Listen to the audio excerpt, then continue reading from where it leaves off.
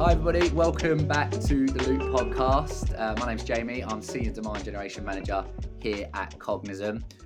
Again, welcome back to the Loop. This is the podcast where B2B marketers can stay in the loop with everything they need to know about reaching buyers today. I'm thrilled to be joined today by Drew Leahy, Head of Product Marketing at HockeyStack. Welcome to the podcast, Drew. Thank you. Happy to be here.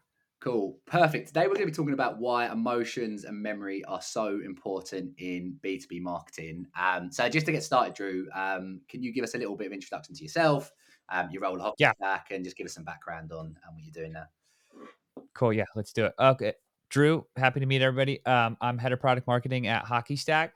I'm just about to finish my first 90 there. So it's been a relatively short experience. But before that, I've been in marketing for, I think I'm coming up on 12 years now. So I'm kind of a dinosaur in this industry now. It's crazy. All the people I work with are usually a lot younger than me. But yeah, I think I've done a lot of things in marketing. I started in PR, and then I got my first agency gig in SEO, and then became a content marketing manager. My background's in writing. I went to school to be a writer, so I always wanted to be in a place where I could leverage that skill. And then I worked my way up over the years into various different director roles at different agencies, had my own business. But I feel like I've always found myself in that role where I was working on longer term marketing and trying to reach and influence out market buyers in advance of purchase. That's kind of always been my sweet spot. I think it probably plays most to that skill set of communication versus I've never been like a short-term marketing guy. Like paid ads just never really got me excited. So I've always lived in this kind of brand, longer-term demand space. So yeah. Cool. Perfect. Yeah, I agree. I think the numbers, the numbers and the paid ad side of things, I'm interested in it. It's definitely a big part of my role. But it's not what really switches me on as a marketer as well. Yeah. I think we've got some shared ground there. Yeah. That's where it's like the marketing, it's like if you're doing Google ads, especially, it's like, is that like if someone's coming in going through a Google ad, like did marketing really do their job? I don't want to make anybody mad here, but I think the marketing part needs to come before that, right? Yeah. Because if you're just getting in front of that person who's looking to buy right now, then marketing didn't do their job. So I Yeah. feel like marketing is that longer term piece. Yeah, Sales is I've more of seen that it quite shorter term piece. a lot before, where it's sort of been described like the Google ad is like digital shelf space, basically. Yeah, exactly. That's the Exactly. role it really plays. But yeah, I mean, Yeah. opening a can of worms before we even I know. Too early in the conversation. I actually think a great place to start this podcast is actually, so obviously, I actually became aware of you, I think it must be a year to 18 months ago now. And I'd seen you talk a lot about these topics, about the role Mhm. of memory in marketing, building memory structures, how you can use brand to sort of influence that, and the role of emotion in that as well. I think what would be interesting actually, and it's something I've seen you talk about online, is sort of what actually brought you to be interested in those topics and connected with those topics? Because I think you started off, like you said, in sort of like a content marketing role, or Yeah. in very much a traditional content marketing role, and it's very much developed to a point where you're talking about these things quite regularly. So I suppose it'd be quite cool to hear sort of what brought you to this and sort of like why you're here talking about this now. Yeah, good question. I know exactly what brought me to that. It was, you probably heard me say this on LinkedIn before, but good content doesn't necessarily mean good marketing. Yeah, So the earlier part of my career, that first half of my career was just all about creating amazing content and developing my writing skills for like long form blogs, to copywriting, to messaging, to creating ebooks, to design, to everything. So I was like, oh, I'm going to create all this great content and everything's going to be fine. But then you realize like great content doesn't necessarily mean good marketing, and there needs to be some fundamental principles underpinning all this stuff to make it work. And I didn't know what those were. yeah, So I had to inevitably, which I think like a lot of marketers, this is a natural journey where we enter in the tactical digital space, but eventually we have to move upstream towards more strategic positions if we want to become a leader or director in our department. But we also need to be able to connect what we're doing on the tactical side to like foundational principles that make marketing work. And so you move upstream to figure out what those foundational principles are, because in the tactical space online, it's very much anecdotal. It's not very science based, and it's more about like I think when people create a lot of really good content and it quote unquote works, that they don't actually know why it works. Mm, Um, and if you when you start learning those principles of like why it actually works, then you can start influencing your content a little more and make it work even better. So that was a journey I went down for some years where I just wanted to be a marketer. I didn't want to call myself a content marketer, an SEO, an insert modifier marketer. I didn't want that label. I just wanted to say I want to be a marketer. So I went down this path of just like learning as much as I could about historical marketing. I read hundreds of books on strategy, on differentiation, on positioning. And then, I know we've chatted about this too, but I've discovered people like Byron Sharp and the Ehrenberg Bass Institute of Marketing Science. People are like Peter Thiel, Les Binet, mm, and a lot of econometrician work that was bringing a lot of really good science to marketing. And in this science, with their longitudinal studies that they were doing, they were able to extract very very good reasons why things worked when they did. And a lot of their research kind of rest on this, at least their brand research rests on this whole emotional component, and how emotions are really good at creating strong memories, and how strong memories are fundamental to growing a brand or reaching and influence out market buyers before they move in market. Because at the end of the day, the goal is really if you want to increase the probability that someone's going to buy from you, first you need to increase the probability that they're going to consider you. mm, And if you have not reached them in advance of purchase and created some kind of strong association with what you sell and how you can help, in a memory or memories in such a way that they remember you when you move in market, then you have a hard chance of getting into that limited consideration set. So for me, yeah, I guess long story long, it was really a journey about like, how do I like I feel like I was a good communicator. I can write well, I have good copy, I can do all these things, but what do they really need to do, like, to make sure that this stuff works for a business long term? And that's where I found all that marketing science had a real existential crisis, because a lot of that science you confront is like really going to like you have I think marketers have some really strong worldviews that are baked in like things that feel right, but that actually when you look at the science, they're kind of wrong. We can go in a rabbit hole on that, but yeah, um, I had this big existential crisis where I was like, whoa, like this doesn't work the way I thought it worked yeah. at all.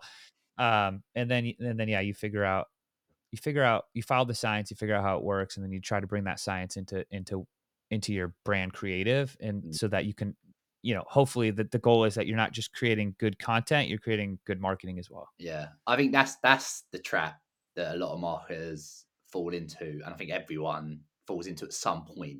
Is that you can be creating content for content's sake, and then to be honest, it can look like it's working because Yeah, you can pump up so many metrics, and and it can really reach people and can resonate, and you get the feedback where everyone's like, oh, "I love this, it's amazing," and it can look like it's working, but if it's not connected to an overarching goal or trying to accomplish something that actually leads to the business outcomes that yeah, we're all looking for as marketers, then it is at its core like it's not completely like not of value, but it's not ultimately what we're trying to achieve. And I think that is yeah, the tricky balance that a lot of marketers are struggling to find.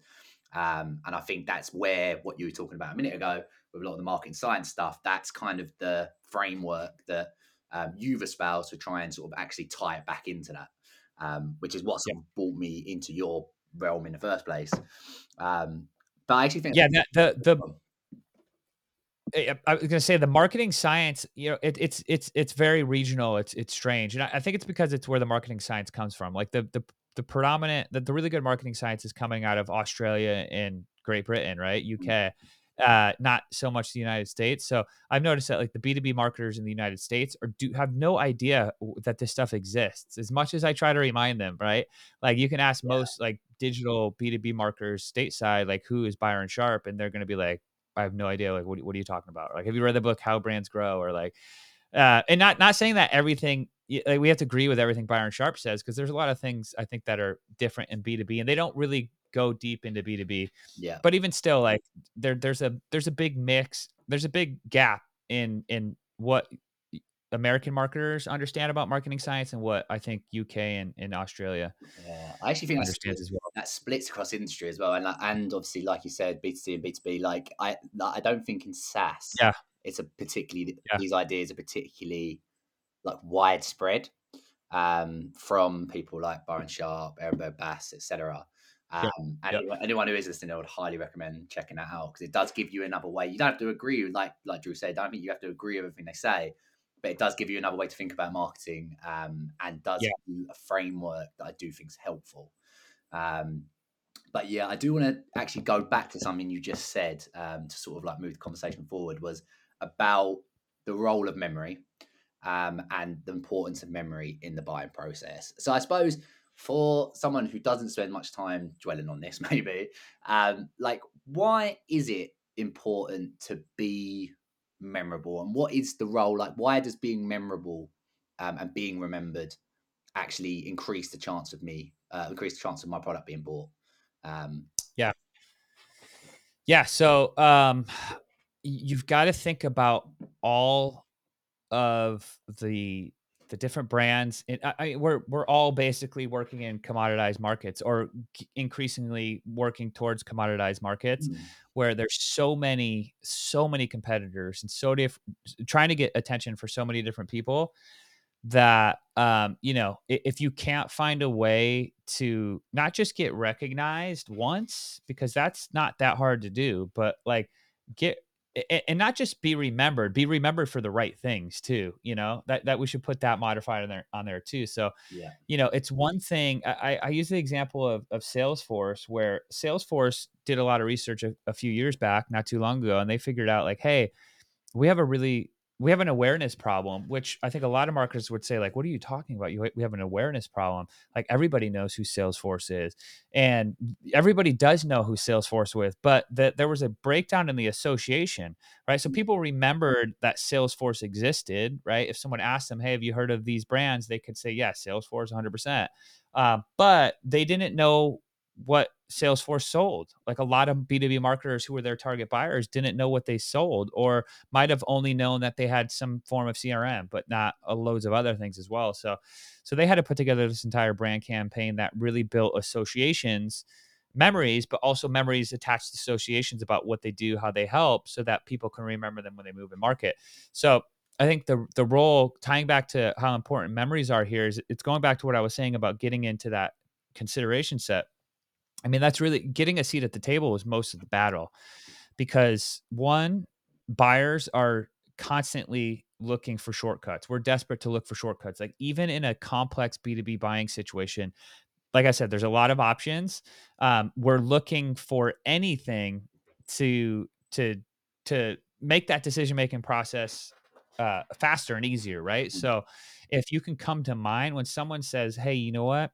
We have budget. We've been talking about this for a while. Like, let's." No one actually says like, "Let's move in market," but like when they have a triggering situation and they move in market and they decide to act on solving a problem, like, if you can come to mind immediately, they go, "Oh, I know, like HockeyStack solves that problem. Cognism solves that problem." Like, without them having to go to Google and search for, data suppliers, or, marketing analytics for B2B. yeah. Like, it's such a massive advantage to reaching people and building memories that they recall you when they move in market. Just getting into that consideration set, like, literally, if you can do that really well, then it takes so much pressure off of everything you do.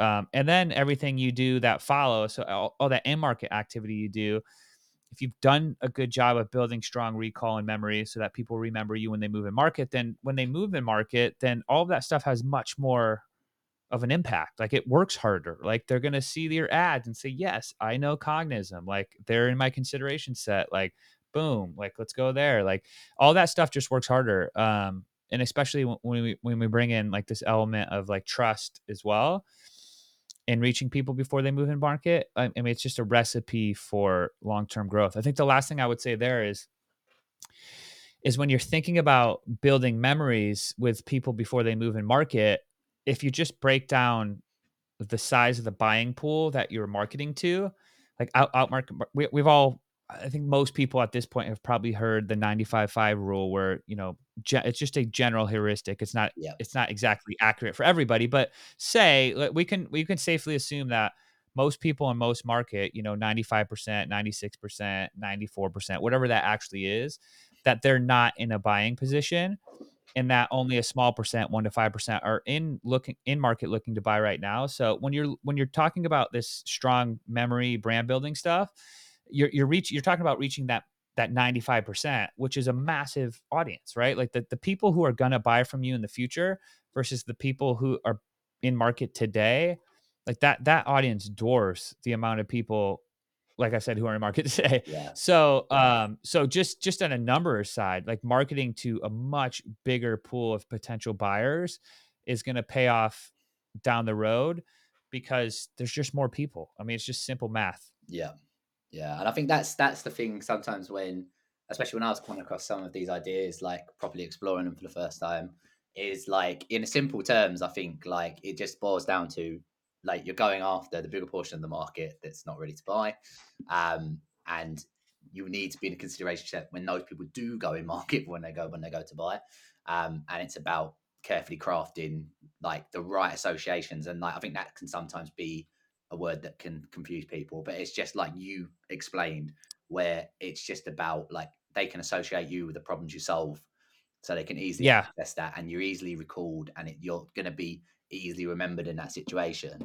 And I think that's like a really You, helpful you, way to think about it, because like I think sometimes for a marketer when they sort of like access these ideas for the first time can be overwhelming.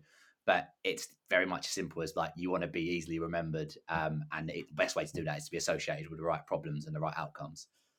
yeah. I was going to say, like, we could plug Jenny Romaniak from the Ehrenberg Bass Institute, who she's done her work on category entry ports, like entry points, CEPs.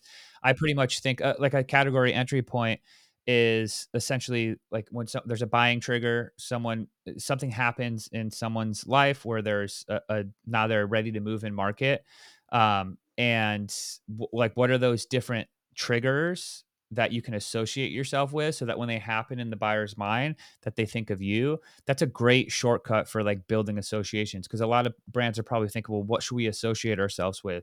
And association is like a really big spectrum from like broad to narrow.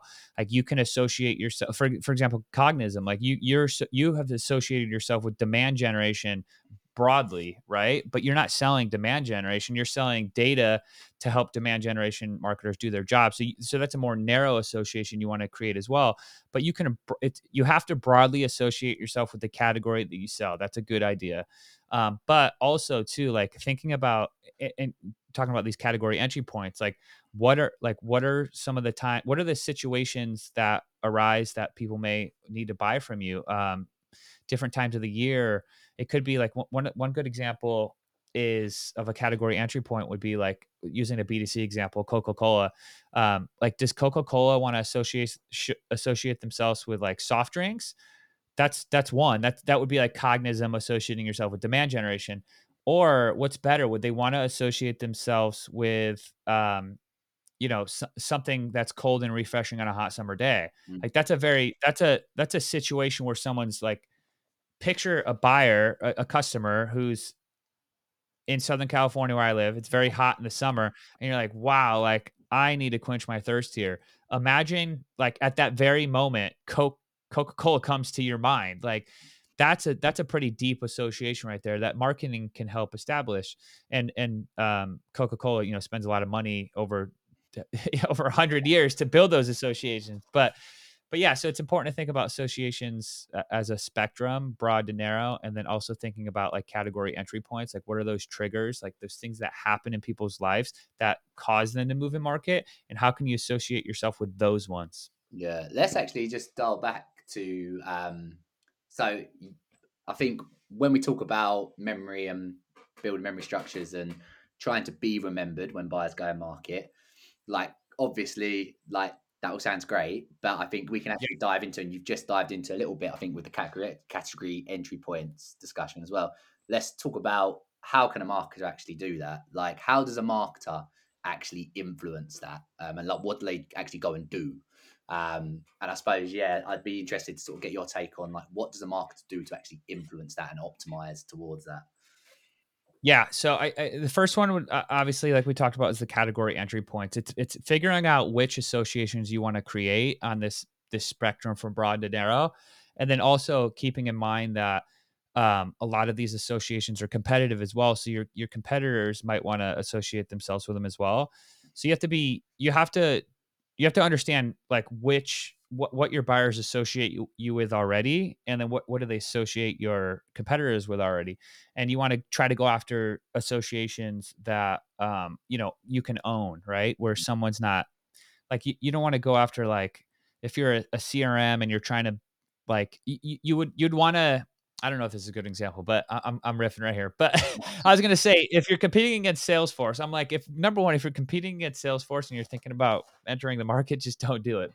Yeah. But but like you'd still have to broadly associate yourself with like cloud CRM, but like do you like can you really own like an association of cloud CRM in a way that like you're going to be able to like create some strong memories with that in a way that like Salesforce hasn't already? Like probably not. Like you're going to have to find another set of associations, whether that's like um a building association about like who you're for, like when you're best to use, like maybe you're a very specialized CRM. This gets into positioning as well. I think like as a product marketer, Mm. I think product marketers spend a lot of time overthinking positioning, but positioning is really like your main association layer, in my opinion. Like, like what are the main things we want to associate ourselves with, and then like how can we wrap that up in a message, and carve out a little space here, and that becomes your position. But so CEPs at the top. As far as memory, like we're talking about emotion and memories, and I guess we really haven't talked about like why do emotion and memories work so well together, or why is emotion so important to memory? And the reason is I'm going to pull on my science hat here, but I'll probably botch this. Technically, this is what happens. So if you think about if you think about your life and you think about all the memories that stick out, they're typically traumatic situations. Like you can remember the first time you broke your arm. You can remember, something horrific that happened when you were 7, or they're very like a very emotional filled moments like your first kiss, right? Where it's like, well, everybody remembers their first kiss because that was like an overflow of strong emotions, right? Yeah. The reason why that happens and the reason why we can't look back and just remember anything, is because our brain is better at remembering things when emotion is involved. That's because the amygdala, here comes my science hat. I hope I don't butcher this, but No, go for the it. amygdala the amygdala, which is the emotional processing part of your brain, what emotional events activate your amygdala, the emotional processing part of your brain, at the same time that it activates your hippocampus, which is like the episodic memory part of your brain. So they do this at the same time. And because of that, it results in your amygdala enhancing attention and perception, which helps our hippocampus store memories more effectively. That's kind of like the science behind why emotion is so tied to memory, because there's parts of the brain are actually working together. When emotion is activated, it's actually helping your memory processing part of the brain, which is your hippocampus, work harder. So so zooming out, full circle here, we talked about CEPs, we talked about like how can we be more memorable, but now we're given the reason why emotion is so important to being memorable. Now it just becomes about how can we think about making our marketing more emotional, right? And that doesn't necessarily mean moving people to tears. It Yeah. could, but in most cases it doesn't, right? Most cases we're not trying to make people like so like filled with like sadness or love or admiration that they're like crying, right? Though you've seen probably examples of that in good marketing, Yeah. It's where there's difficult like for a some really good B2B SaaS brand to get people in tears, to be honest. yeah, yeah. It really So is. so yeah, it becomes a question of how can we use emotion in our marketing more, and you can do that in a lot of different ways. I think if you adopt from a B2C standpoint, like humor is the easiest way to do it.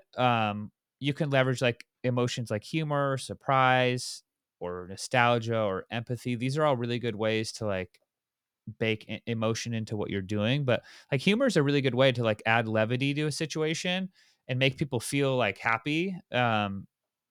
it's a great way to attach, in a pretty easy way to attach your message to like this emotional vessel. The problem with humor is that everybody does it. So Mm, how do you be distinct in your humor? I think that's really where you win. If you look at like some of my favorite B2C examples are Old Spice, for example, like that Old Spice campaign that ran for years, where it was like this the manly man. That was very much, and I don't know how much the UK audience is going to relate to that. I don't know if it aired there, but we it did was a very we successful. did get those Okay, Spice adverts, so I think most UK listeners will know what you're talking about. okay, cool, yeah, yeah. Uh, very unique style of humor there. Like that was a very like I think people have ripped that off since, but at the time that was like it was funny. It was tapping into like things that people felt emotional about, like manlyhood, like how men are supposed to be like, not into fragrance and deodorant, but like more manly man. So it played on things that people have strong emotions about in a funny and unique way. So they pulled off humor really well there. But I think in the B2B space, where an easy first step is having a strong point of view. And I think this isn't a new concept, but I think this goes back to what we were talking about in the beginning. Like, why do some things work when they do? Like, having a strong point of view about something works for a lot of reasons. But I think one of the reasons why it works is because if you can confront someone's worldview, if someone has a worldview about something, about their career, and about different things that influence how they do their job, and you can confront that worldview with something that challenges it, well, they're naturally they're passionate about these different worldviews. It's hard to get somebody to change their mind, but when you can confront what could be wrong about their worldview and back it up with evidence with a strong point of view, then now you're tapping into I call this like emotional logic, where Yeah, it's very much a logical and rational conversation, like have like posting on LinkedIn a strong point of view about something.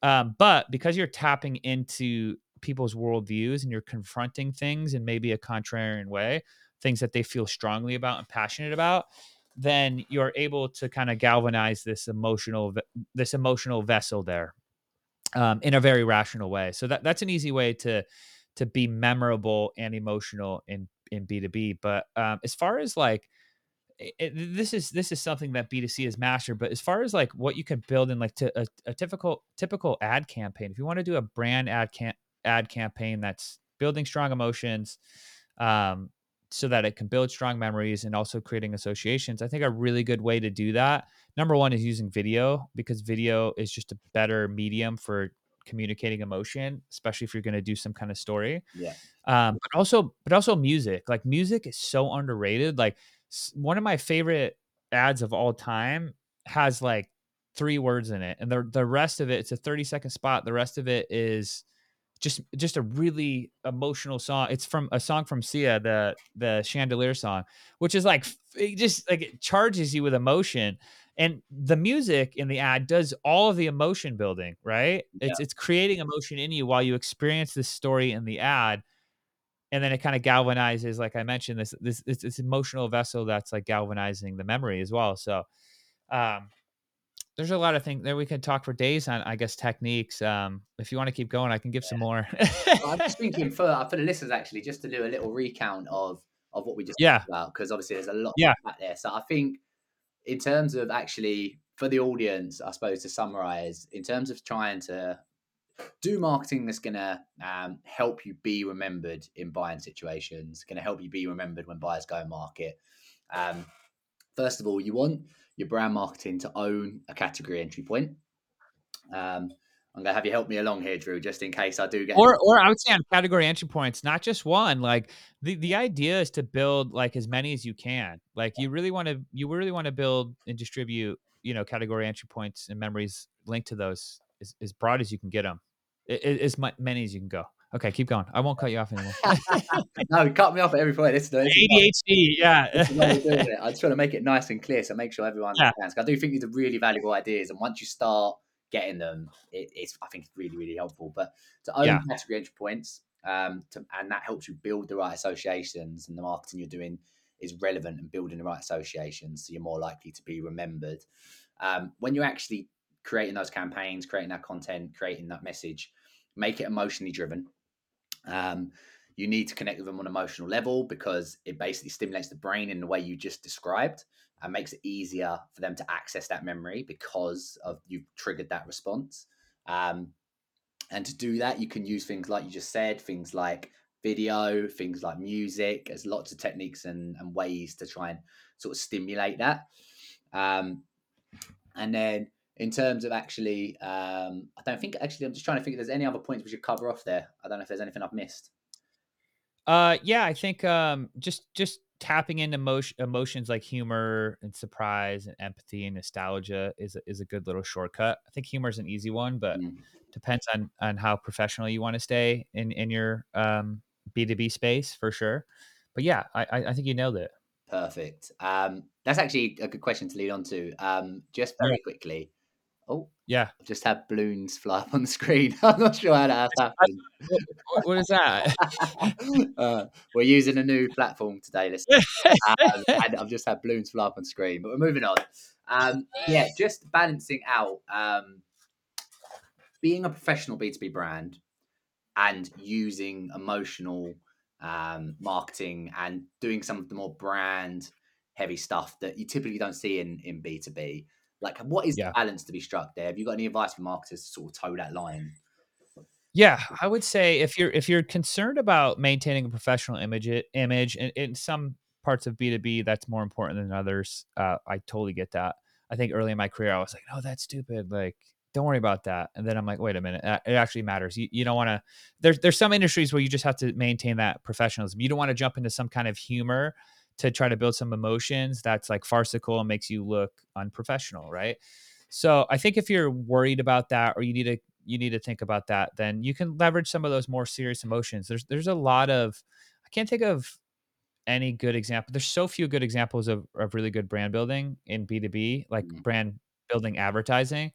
But there's certainly like I think about like GE, for example, like and I haven't engaged with their content for a while, but they did a lot of very emotionally driven storytelling around their customers, spotlighting their customers, and like just not even necessarily associated with a specific service or product that they were selling, but like broadly associated with like the category that they were trying to sell to.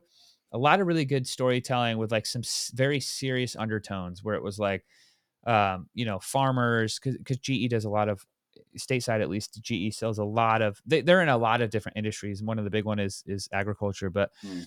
I remember seeing like a series, this was years ago, where they were interviewing like farmers and like talking about struggles that farmers were having. And it's like a very, for a farmer to see that, that's a very emotional chord you're going to strike because they're experiencing it, right? It's a lived experience of your buyer, where there's like this source of tension or contention or just a place where you can build empathy. I think that that's a good place to go. Just think about more serious emotions that you can leverage, right? Maybe it is moving people to tears, right? And versus just like Yeah. some slapstick comedy thing, right? That's one thing. Um, the next thing I would say is that, it's you have like there's well actually before I say this I would say that we talked about that emotional logic thing. That's a good place to be, right? If you want to stay professional, think about like Chris Walker. I think everybody probably listening to this in the B2B demand gen space is going to know Chris Walker, so he's a good example to talk about here. But like, Yeah. think about what he was able to. I don't think anybody's going to look at Chris Walker and be like, well, like he's tapping into like humor and like surprise and like in a traditional like B2C like brand building way.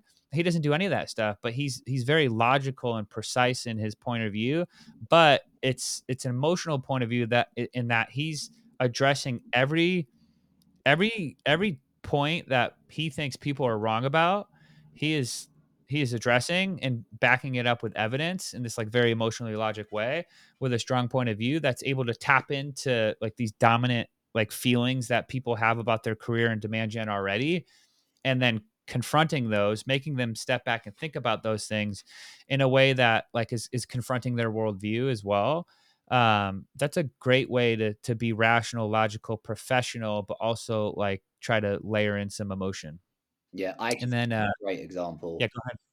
Just touching on it, just thinking about really like, especially when I first started watching a lot of Chris Walker stuff. I think a lot of marketers had a Yeah, similar experience where I think the reason he drew people in wasn't just because the arguments were often very good and like really made sense. I think what drew a lot of people in was that he talked about topics and he talked about it in a way um, that really touched on a lot of the basically a lot of the nonsense that we experience day to day Yeah. as marketers, and articulate Yeah. it in a way where you felt yes that this guy gets it, like he's like almost in my head, and having the narrative that you have day to day in your head is like, why am I doing this, why are we doing that, this doesn't work, this Yeah. is really marketing.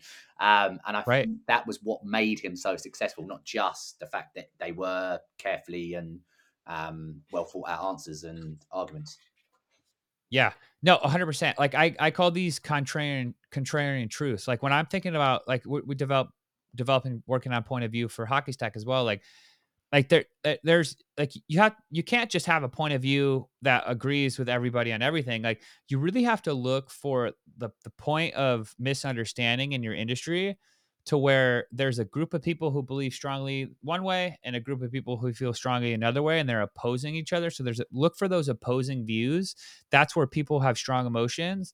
And then how can you find the answer? Right? If you can work hard to find the best answer about those opposing views, then you have a recipe and you have to back it up with evidence. Like Chris Walker did a really good job of that. Like he literally was like, let's find all these points where there's opposing views, lead gen versus demand gen, like dark social versus, whatever.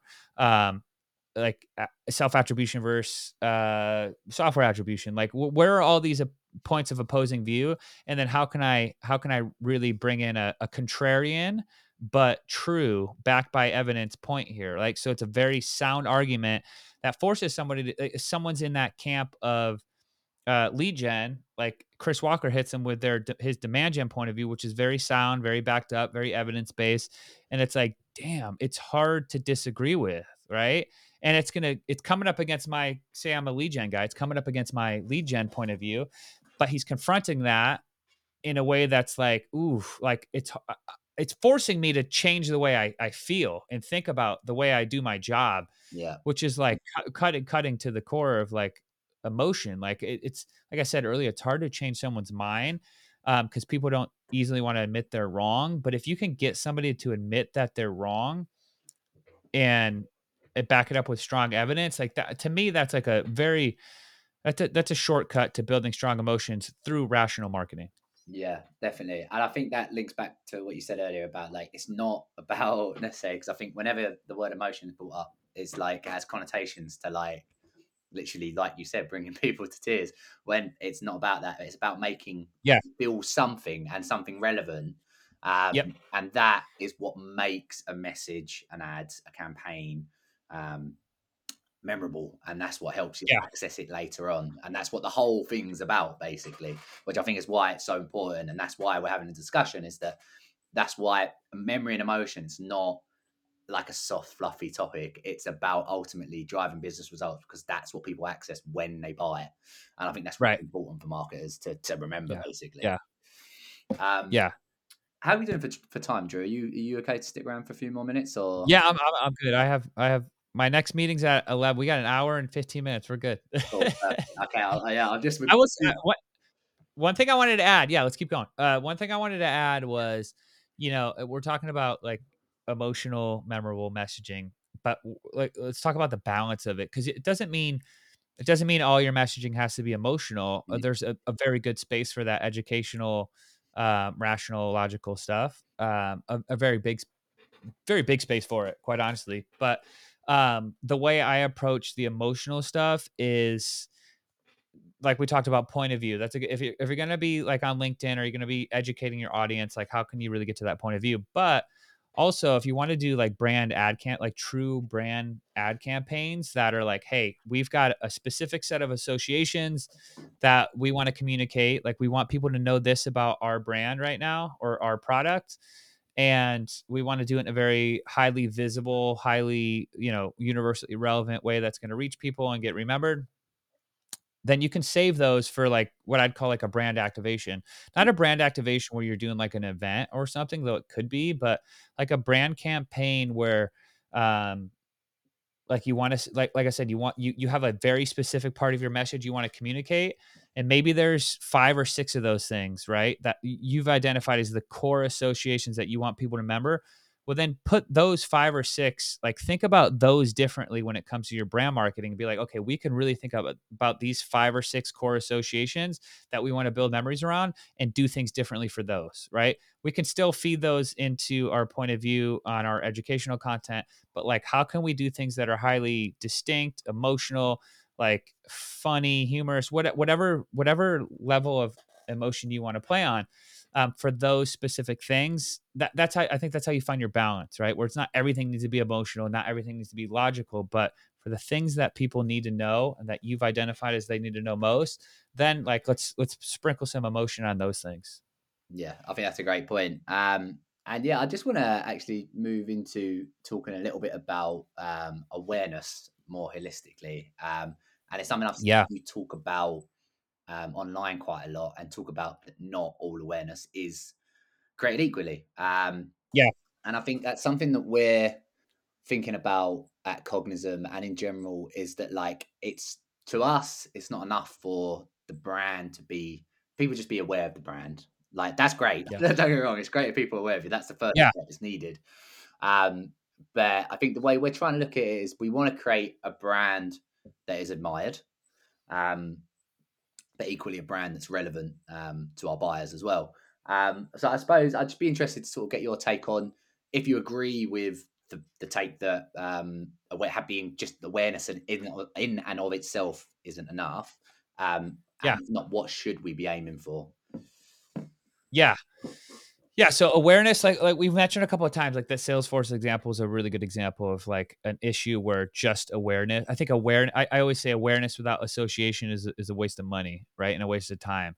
So there needs to be some situational awareness to the awareness that you're creating, right? It can't just be recognition. Like I think we'd call it in marketing, you could just call it recognition. Like if someone recognizes your name, that's one thing, but being remembered at the point of purchase there as someone who can help them, that's where the association comes in. I think I don't think there's anything wrong with wanting to be admired, and being like a leader in your category from an educational standpoint, from a thought leadership standpoint, from just an originality standpoint. The thing with the word with admiration that, and this might not be how you guys are thinking about it, but I just want to put this out there because a word like admiration feels a bit too romantic for me, Mm, only because only because in this B2B space, over the last decade that I've been here, there has been so much conversation around like building brand loyalty and brand loyalists and building relationships with buyers. And that sounds nice, but that's not really what happens, or that's not really what's really important. And I know people will disagree with this, but by and large, your buyers really don't care about you. We make up such a small yeah, portion of our buyers, a minuscule part of their day, if we make up a part of their day at all. And when we're gone, nobody's going to remember us. So that's where I I just put out a warning, right? When it's like, yeah, hey, we want to build relationships, we want to like be the most admired brand in the category. That's all good, but just stay anchored to the fact that like those relationships aren't real relationships. Like you don't need to go out and build one-to-one relationships, even though like LinkedIn is kind of changing that. I will admit, like there is an element of building real like digital relationships with people. Like I did, Jamie. I had a relationship with you, a virtual relationship with you for the last 18 yeah, months, and we've chatted through messaging. Like there is an element of real relationship there, but I think as far as like as a marketing tactic is like, you know, again with brand building, it's about building strong memories and associations more than um, necessarily creating admiration. Because here's another thing too is reach comes before everything, and there'll be marketers that disagree with this too, which is totally fine. But this is my belief is that reach is much more important than resonance, because it doesn't matter how resonant your content is if nobody knows it exists. So reach, I think, is number one, and then number two is actually so reaching a lot of people is number one. Number two would be um, like having a product or service that can benefit from them, right? Like having something they can sell. Like if you can reach people with something that they want, then the content doesn't matter. Like the how resonant your thought leadership is, it doesn't really matter. So I put that first. I always say that like the the more of like the deeper thought leadership stuff is a really good way to have a presence on channels like social media, right? It's Mm, hard to imagine having any kind of social presence without putting out some really fundamental thought leadership there, right? But is it the thought leadership that is creating buyers, or is it the fact that the thought leadership gave you awareness, it gave you reach, and reach someone figured out that like, oh, I've been looking for that, and then they came and bought from you. Like that's a hard part about incrementality, like measuring and marketing. Like what's actually more important than in the decision making process. And I don't know if we'll ever have that answer, but I do know this that more of the time it's about just reaching somebody and them going, "Oh, I didn't know you existed. I need something like that," than it is about like, "Oh, that message right there is changing my life. Like, I'm yeah. gonna buy from you." I kinda went on a rabbit hole tangent there. I I No, don't know if I even no, definitely. It's interesting to give you some Yeah, context to sort of how we're thinking about it. Like, I definitely don't think that yeah, brands are particularly important, especially B2B brands, in the yeah, day to day lives of buyers. I think the way we think about it is that we do want to build a brand that's liked and trusted, um, and separates us away from some of the pack. which you guys are doing a fabulous job of doing that already. Yeah, and I think that's kind of the way we think about it at the moment. And I think that there's sort of like at the moment, just sort of thinking about moving forward is like that's like to us has been something that's brought us a lot of success. So we could want to continue being that brand that is liked and trusted. But completely agree with your point in terms of what you're saying is that ultimately, without the first step, without Yeah, the reach, without the awareness, it's all pointless, basically. So I completely take that on board. I think that's a completely fair point. It's interesting. I actually want to touch on something else you said in terms of actually starting measuring some of this stuff because I think this is yeah, where obviously people get very sort of tripped up, and especially yeah, non-marketing people. When we start yep. talking about brand and reach and building memory structures, like it can be difficult to sort of tie that back. Sort of, how would you start sort of thinking about measuring this activity and sort of like the stuff you're doing to drive some of this? Yeah. So there's this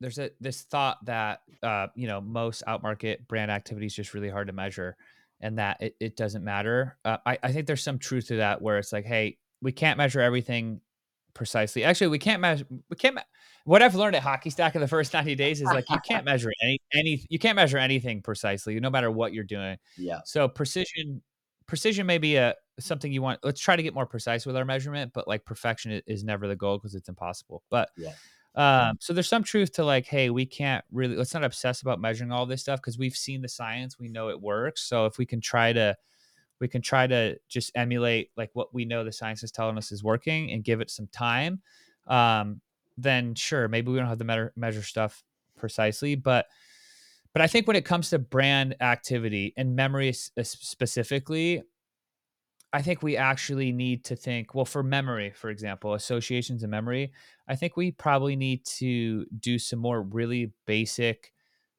consumer research or consumer surveying, which a lot of B2C brands do, but I've never really seen make a strong footprint in B2B mm, where, hey, if we've got these 5 associations we really feel strongly about that the market needs to know about us and think about us with, then let's go get a baseline of how people whether or not people are associating us with those category entry points, for example, now, and then let's put together this campaign, creative, promotion, distribution, and measure it again in another 9 months and see if we've influenced any of these different levers. I think that's a really good way in a simple way, to just go back to basic surveying yeah, with associations. So doing those aided, unaided awareness um, surveys, but also like doing like a mental availability survey where you're identifying those category entry points that you want to be associated with, and then just asking people. But other than that, you have to think about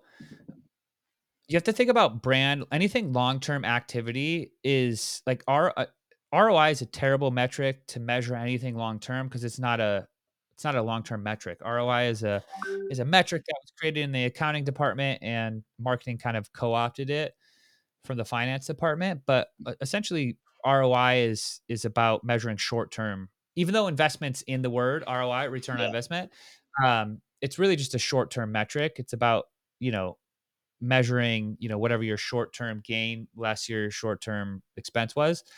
So it's not really fit for long-term marketing. But what is fit for long-term marketing is baseline growth. So when I say baseline, let's talk about baseline sales and revenue. This is my favorite way to measure brand activity, which isn't necessarily easy, by the way. But Mm. baseline revenue is revenue from sales that come to you organically or directly because people moved in market and they remembered you and they came directly to you. So there was mental availability in advance of purchase built and they move in market and they come reach out to you directly. That's if you take a step back, that sounds like it's easy to measure, but it's actually hard to measure because there's a lot of people that come to you direct that could come from paid short-term campaigns as well. So how do you weed those people out? Which is something that HockeyStack is doing with our modeling. We're actually helping. We're not there yet, but pretty soon we'll be able to help buyers who use HockeyStack identify their baseline.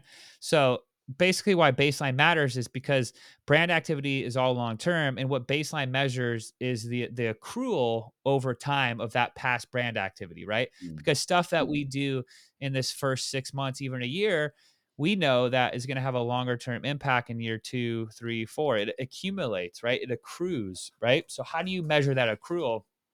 Well, if you see that baseline revenue going up, so revenue from sales that come to you directly, if you see that baseline moving up at a healthy rate over time, that's a good indication that on the aggregate, your your brand activity is doing the right thing, right? Um, you're reaching people in advance of purchase, and more of those people are coming to you directly when they move in the market. It's not perfect, right? It's hard. It'll be hard to measure which specific brand activity had the most influence, but I don't think it matters. I think we need to get away from like incrementality is this idea that incrementality is basically the measure of like what would have happened or what happened specifically from a specific marketing activity. And if you Mm. took away that marketing activity, what wouldn't happen? Right. So you want to find incremental tactics, things that are delivering like net new growth that are directly influencing it. But I think when it comes to brand, we have to look more at the aggregate level and we have to be okay with saying, hey, this budget that we spent on these 10 different brand activities over the last year work together, even though we don't know how much influence each one of those had, because that's really hard to measure on an incremental level. Um, because we don't know that, we could be okay with knowing that it's something's working right. It's all working right, or it's not right. And then if it's not, that baseline isn't growing, then you can investigate deeper and try to figure out which one of those tactics isn't working. Maybe it's all. Um, but yeah, baseline sales and revenue growth is huge. But then baseline growth of like anything, like baseline growth in branded search traffic is a good leading indicator, right? Baseline growth in social media engagement, whether that's just likes or comments or shares, or baseline growth in followers, like that's really where like actually I think on social media the baseline growth of engagement is a really good way to measure like this accrual of past brand activity over time.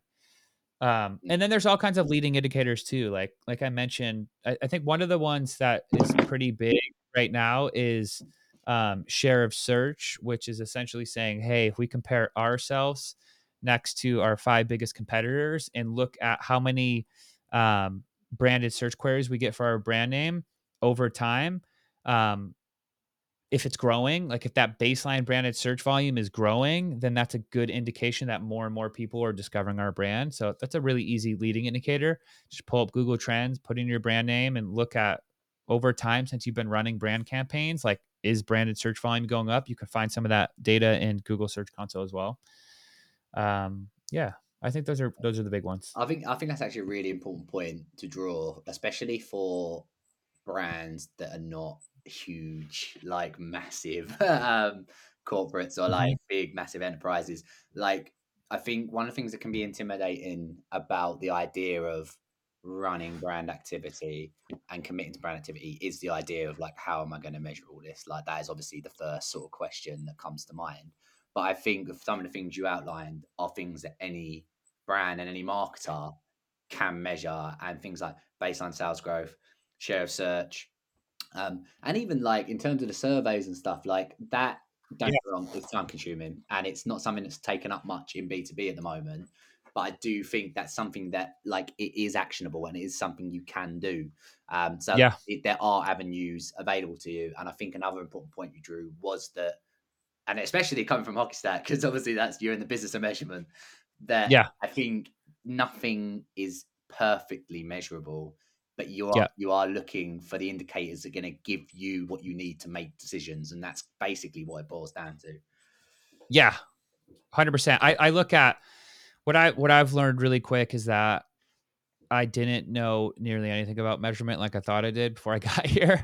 But in the first 90 days, I've learned a lot. And, a measurement should really be about experimentation. Mm, And measurement is really about measurement is the best measurement is about unifying, combining different measurement methodologies, whether that's incremental lift testing, um, marketing mix modeling, different types of predictive modeling, or attribution. Like you can model attribution data. You can do a lot of different things. So if you can cross reference with more methods, you can find better answers. But also knowing that a definitive answer isn't what you're looking for. It's really more about experimenting to find insights that you can probe deeper on. Like it's really almost measurement becomes like a diagnostic tool where it's like, hey, we've got a pretty good idea that this is true.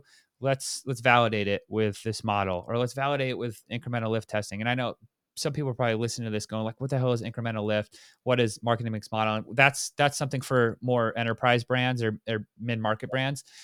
But for smaller brands using attribution, using self-reported attribution, doing surveys like we mentioned, looking at those leading indicators like branded search volume, there's some good data out there that's accessible to everybody, mm, that can give you it's directional. Like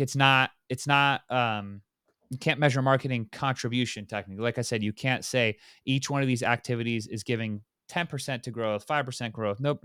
You're not going to be able to do that with that stuff, but it's directional and telling you, hey, we either are or we're not going in the right direction. And that's important because you need to know whether or not you're moving in the right direction. Because if you can know that, then you can now probe deeper and you can figure out why. The other thing too, I think holding people back from measuring good brand marketing is the time frames that we're measuring it in. Like that's the lowest hanging fruit is like if you're going to measure the performance of your brand activity in a window of 6 months, like forget it. It's never going to look like it's working.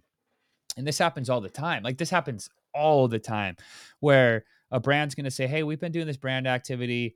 We're comparing it in a 6-month window and we're looking at our short-term in-market paid activity, and our paid activity is destroying it. We've got more leads. They're converting higher. It's yeah, costing us less. It's more efficient. Like, why the hell should we keep spending on this? It's not working.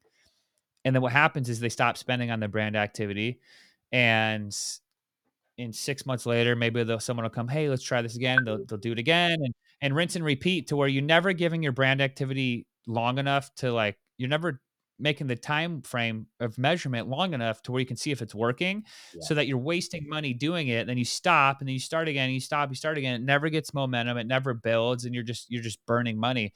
So and this is hard for I want to say marketers, but hard for CFOs, CEOs, CMOs to really chew on, is that like, hey, if you're going to measure brand activity, like you don't want to measure baseline sales and revenue growth over 6 months because it's going to probably be very small, right? And it's going to look like that end market activity is killing it. But you do want to measure it over 9 months to a year. Like you really have to wait that much to get some actionable data on whether or not your brand activity is working, because that's how it works.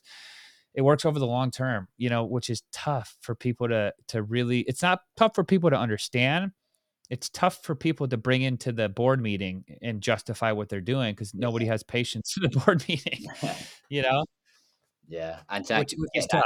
get that Yeah. stuff implemented, like to bring that to a board meeting, to then get it implemented and then keep it sold internally. That is obviously the challenge.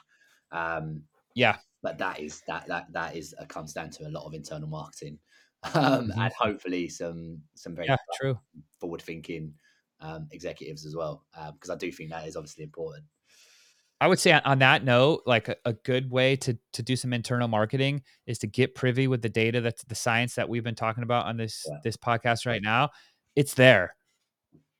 Print it out and show it to them, right? I think where marketers get wrong, when B2B marketers do look at some of this data we're looking at from Ehrenberg Bass Institute or from Les Binet, Peter Field, and the Econometrician Group, I think where they get it wrong is that a lot of their research is pointed towards TV and advertising and fast moving consumer goods brands. And they go, well, I'm not a FMCG brand. I'm not selling, Heinz ketchup in a retail store, and I don't do TV ads. None of this stuff is relevant for me, which couldn't be farther from the truth, because what they're telling you is that what the data is telling us, in the data set that they're looking at through the people who are running TV ads, right, for these specific brands, is that these TV ads are working because they're building mental availability, they're building strong emotions, they're building strong associations, right? They're reaching people in advance of purchase. Like they've codified why it's working, and all those things are relevant for B2B, even if you're not doing TV advertising, right? I think what marketers need to understand is that, like, TV, like digital, is just a medium. It's just a medium. Like your mm, brand activity, no matter what medium you're doing it on, whether it's organic through a blog, whether it's an advertisement on LinkedIn, whether it's a TV ad, it still needs to do the same things. Like it still needs to build that mental availability and emotion and strong memories and associations. Like it all needs to do that. So I would say, yeah, get privy with the data, use that data to show your leaders that aren't buying into this, like, hey, there's evidence. Like there's lots of evidence showing how this actually works over the long term. Like, let's just believe, if we can't measure it ourselves, that's one thing. That's fine. Let's just believe this for a second, right? It may not all be 100% on the point accurate, but let's follow this guideline that they've already put a lot of money and a lot of years of research into, distilling for us. So let's just follow the framework. I think that's a good place to start. definitely. I just see, to be fair, we are. This has flown by. We're just got over I an know. hour. Yeah. Yeah, to be fair, I'd like to wrap up with a final question, Okay. and we like to ask this at the end of the podcast. Um, what would you recommend for marketers to stop and start doing in 2023 and moving into 2024? Oh man. There's a lot. Start and There's a stop lot. doing. That is a lot. What would I say? Well, here how can I tie in hockey stack here and brand marketing? Okay, so um just because let's talk about the measurement part real fast, because this has been such a illumination for me, and I found in a very short period of time, talking to a lot of different marketers and a lot of different levels and different specialties, that they, like, a lot of marketers have this flawed view, not intentional, it's just a flawed view, because we're not data scientists, that's not our background, right? So we have this flawed view about how marketing measurement should go. And that is that, if a certain method of measuring marketing isn't definitive, isn't 100% statistically significant, isn't, perfectly precise and accurate, then it's not worthy. And that's actually not, like, I've talked to quite a few data scientists, like a lot actually. And we got some really strong data science on our team as well. But talking to all of them, everybody's like, yeah, like measurement is about experimentation. It's not about finding a definitive answer. It's about finding an answer that can point you in the right direction and help you get to a place that is better than before. So knowing that if we're going to do software-based attribution, if we're going to look at our platform analytics, if we're going to do self-reported attribution, if we're going to bring in, incremental lift testing, which is essentially using control groups versus treatment groups, and having a holdout group in the control group that doesn't see the activity, so you can measure how much influence that treatment group actually has, or whether you're doing modeling. So like we're client or yeah, ooh, I almost mentioned my last company. Hockey Stack, Hockey Stack is doing modeling for our mid-market and enterprise companies too, predictive modeling and marketing mix modeling, but you need large data sets to make the marketing mix modeling work. Um, if you're using all those different methods, you should be looking to combine all these different methodologies, because all of them have holes. They all have gaps, right? Like attribution can't measure everything. It's biased towards short-term in-market stuff. But it's a really good real-time directional tool. You can find some really good stuff there, but it's got limitations, right? Mm, Incremental lift testings, like it's a really good way to find true marketing influence, like how much each touch point has in like each touch point or activity has influence. But it's hard to create like really precise control versus treatment groups where that control group, that experiment you're running is very scientific. It's hard to do that. So there's always going to be some bleed that like creates some error in the data. And then modeling's a great way to measure incrementality as well. But again, it's like it requires more money to do. It requires a lot of historical data to make work. So there's flaws there too. So I think it's about triangulating results by combining different methods and losing this mentality that like, oh, just because something's not perfect that we shouldn't do it.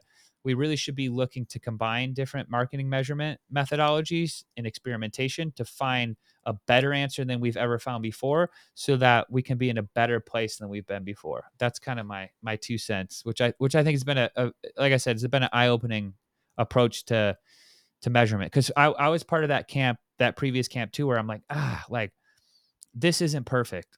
Then mm. we got to find something else. Like this isn't. But if you keep thinking, looking for perfect in measurement, you're not going to measure anything because it doesn't exist. I think that's a great 2 cents to end on. Yeah, I think that's a really Right, interesting sweet. point. I think it's something that's like actually quite refreshing for a marketer to hear, to be honest, because I think we're Yeah, constantly thinking that if we just had another report, another way of looking at the data, another way, that everything would be perfect. But ultimately, it boils down to nothing's perfect. So I think that's actually quite yeah. freeing in a way. Yeah, take some pressure off yourself. Like you're not gonna find the perfect answer because it doesn't exist, you know? But think about it. Like if you can get 60% better than you are today without getting to 100% accuracy, like what could that do? What could that do for your business? You know what I mean? If you have 60% better data, like that's huge. That's huge. So, Yeah. yeah. Okay, right. Well, we're clocking in at Right just now. over an hour. I think we can wrap it up there. Today's been a really interesting conversation. Drew, thanks so much for joining the podcast. It's been great. Really appreciate it. Love being here, man. Thank you. It was awesome to chat with you in person for the first time. Definitely, yeah. And hopefully we have you back on and can we continue the conversation. But We'll for do a now, 3 hour you're 3 hour one next time. yeah, thank you all for listening, old listeners today. Looking forward to having you back on the next Loop podcast. Drew, thanks again for joining us, and we'll see you next time. You got it. Take care, guys.